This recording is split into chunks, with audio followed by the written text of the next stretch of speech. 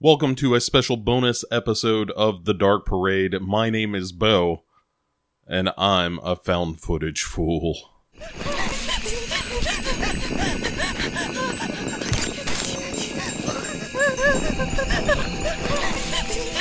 Tell me the camera thing isn't annoying. Yeah, it's annoying. Welcome back to another episode of Found Footage Fool here on The Dark Parade. The only show anywhere in podcast form dedicated to found footage movies. I haven't done the research, but I'm pretty sure that's true.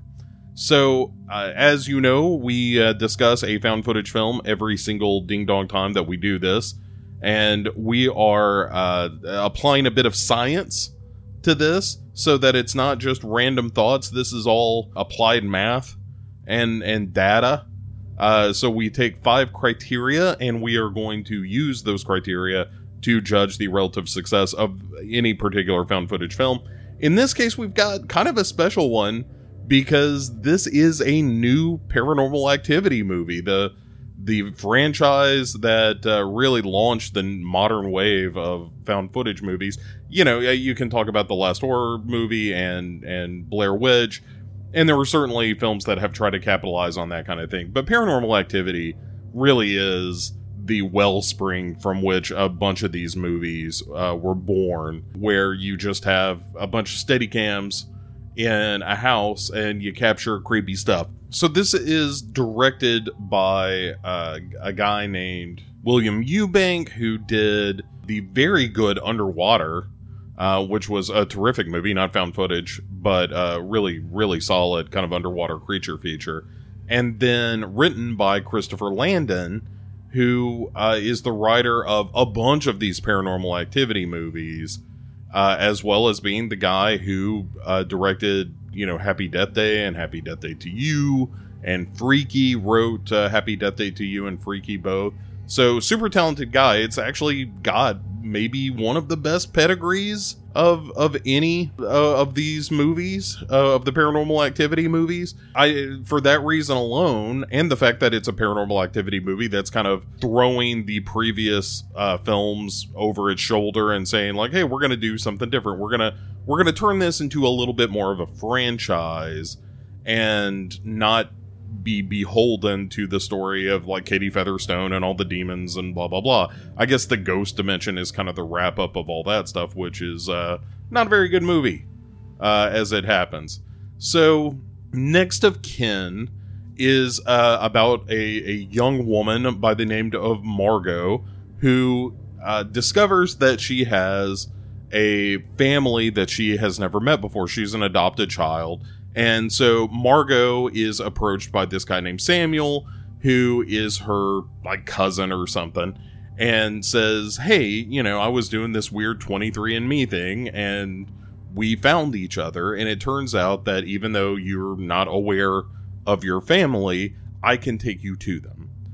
And the only thing that Margot has from her mother is the woman, presumably her mother, leaving her on the doorstep of a hospital and looking very nervous as she does so. And so that is the setup. You go to this small Amish community of this farm where her family lives.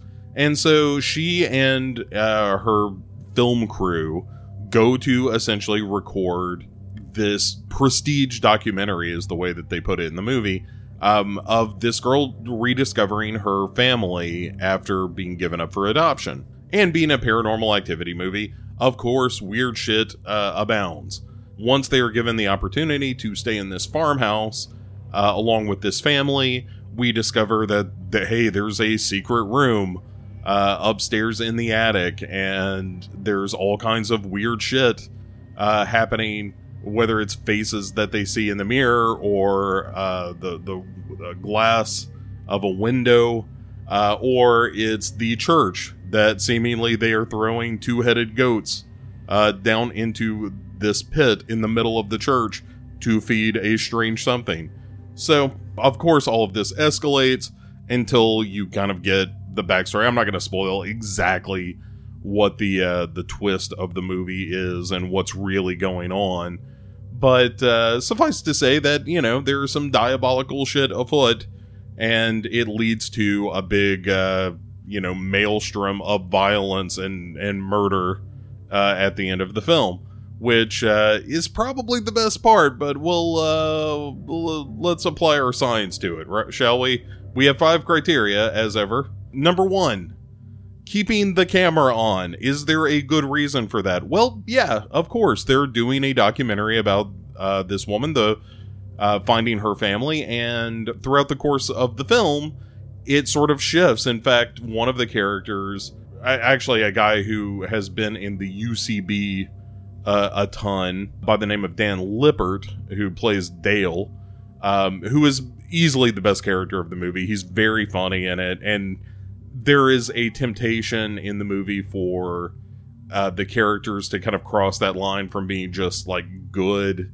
comic relief to incredibly irritating, and Dan Lippert as Dale never falls into that trap. He's actually a really fun character. And but at one point in the movie, he's like, hey, I thought we were doing this prestige documentary, and now it just looks like we're doing like bullshit ghost hunter stuff on cable. But that's where the story has taken them. And so I do think that the keeping the camera on stuff works most of the time.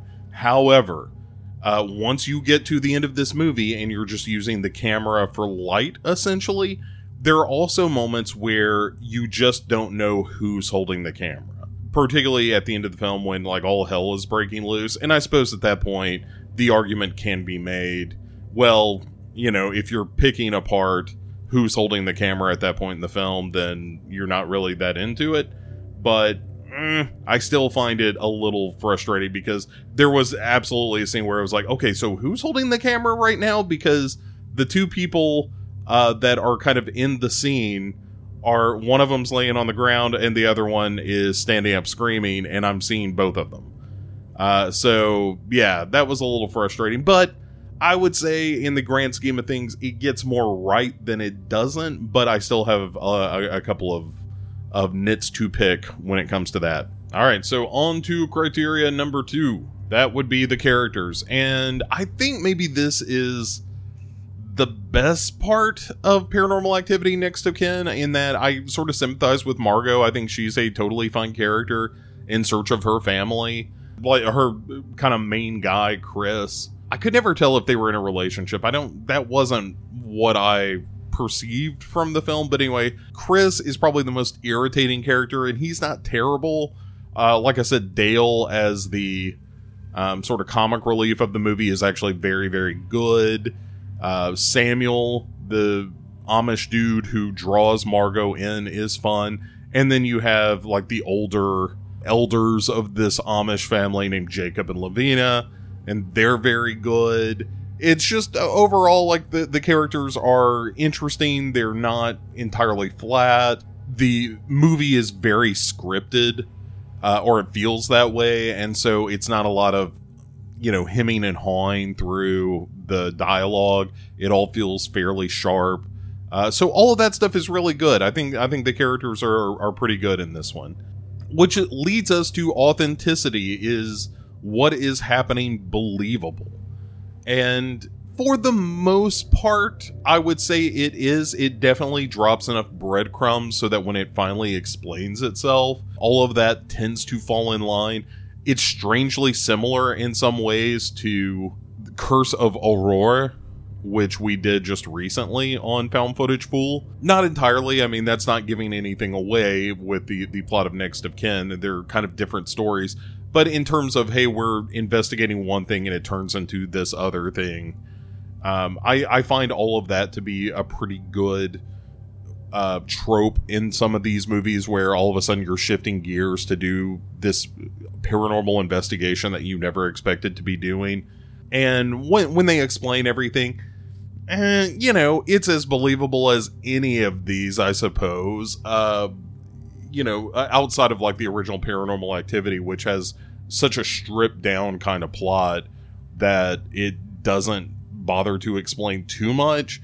And this definitely has some, well, because of this deal made with the devil, blah, blah, blah. There's some of that, so that there's a lot more ins and outs with what is happening. And by the end of it, it's like, okay, fine. If this is what you need to get to the ending, that's fine.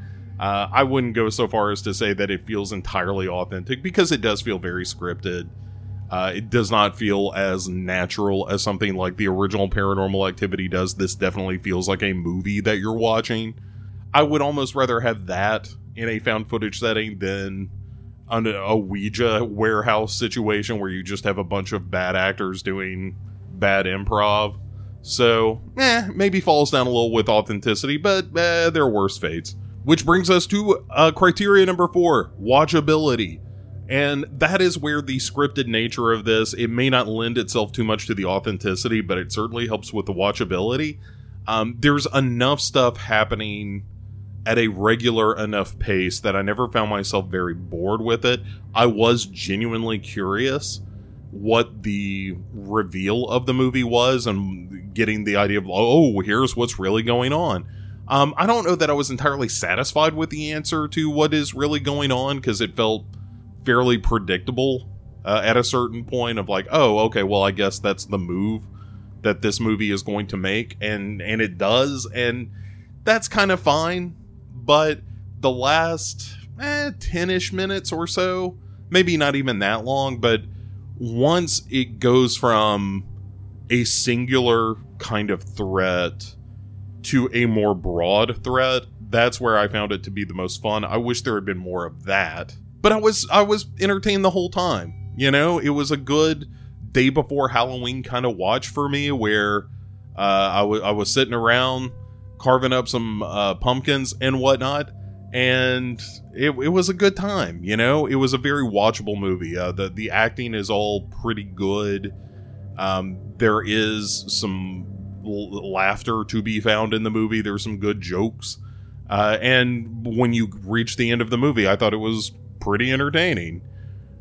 Which brings us to our final criteria. Scares. Is the movie very scary? I think I got one jump scare out of it, but I like a movie that descends into just utter chaos. And that is the thing I like most. I like the Paranormal Activity, the marked ones, that kind of offshoot of the Paranormal Activity series, had the same sort of beats in it, where by the end of the movie, it's just fucking crazy. And that's what I liked about Next of Kin, is that it does descend into just a funhouse of whipping the camera around and, oh, what is this? Oh my god, look over here, look at this thing. Well, this is a real how do you do? And I like that. And so I don't know that I found it to be very scary. There's one scene in particular where one of the characters goes into the aforementioned pit in this church that I think should have been scarier, and it really wasn't. I felt like the scares in that moment were a little too telegraphed. It would have been nice to, like, I'm not a jump scare fan, but you could have done a great jump scare in that scene, and also just lingered a little bit as you're looking down the pit at one point to get some more of the, like, inducement of dread. And so, yeah, I feel like the scares were a little lean on this one, although I still found the end of it fun. Not scary, but visually interesting. And so with all of that weighed, it is a largely positive experience that I had with Paranormal Activity Next of Kin. If these kinds of movies where it is a bit of a slow burn, although I do think there's enough peppered in to keep you interested, I'm still going to come down at about a 3.5 out of 5 on this one. I think it's okay. I think it's better than average. Certainly in the realm of found footage, it skews towards the higher end.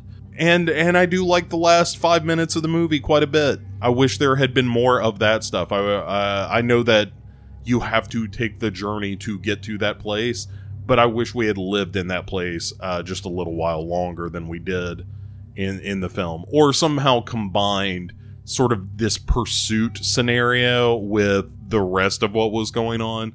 At any rate, I thought it was a pretty good time. It was a good, pull up the blankets and kick back and kind of enjoy the film unfolding before you. So, yeah, that's where we land on this one. So we'll be back again soon with another episode of Found Footage Fool, because I can't get enough of these movies, and the next one probably not going to be so good. I have a feeling that after Curse of Aurora, which I thought was pretty good, and Paranormal Activity Next of Kin, which I thought was a little bit better even than that, we are due for a real stinkeroo. So it's only a matter of time. Thanks very much, as always, for listening to The Dark Parade. Please, please, please, if you are enjoying the show, share it around on social media, and most importantly, share it with friends that you think might be interested. And and we'll be back on Sunday with a Sinister Sunday. So please join us at youtube.com/Legion Podcasts, where we will be summarizing some news of the week and your questions, as always. I have a feeling we're going to be dipping our toes back into the well of, is this person a horror master or not, now that we have an actual rule set to judge that by. And that was a tremendous amount of fun. So I hope you get a chance to join us. Drop by. It usually happens about 5 p.m. Central Time, 6 o'clock Eastern Time. And I'll see you then. Until next time, I'm the Found Footage Fool. I will see you soon.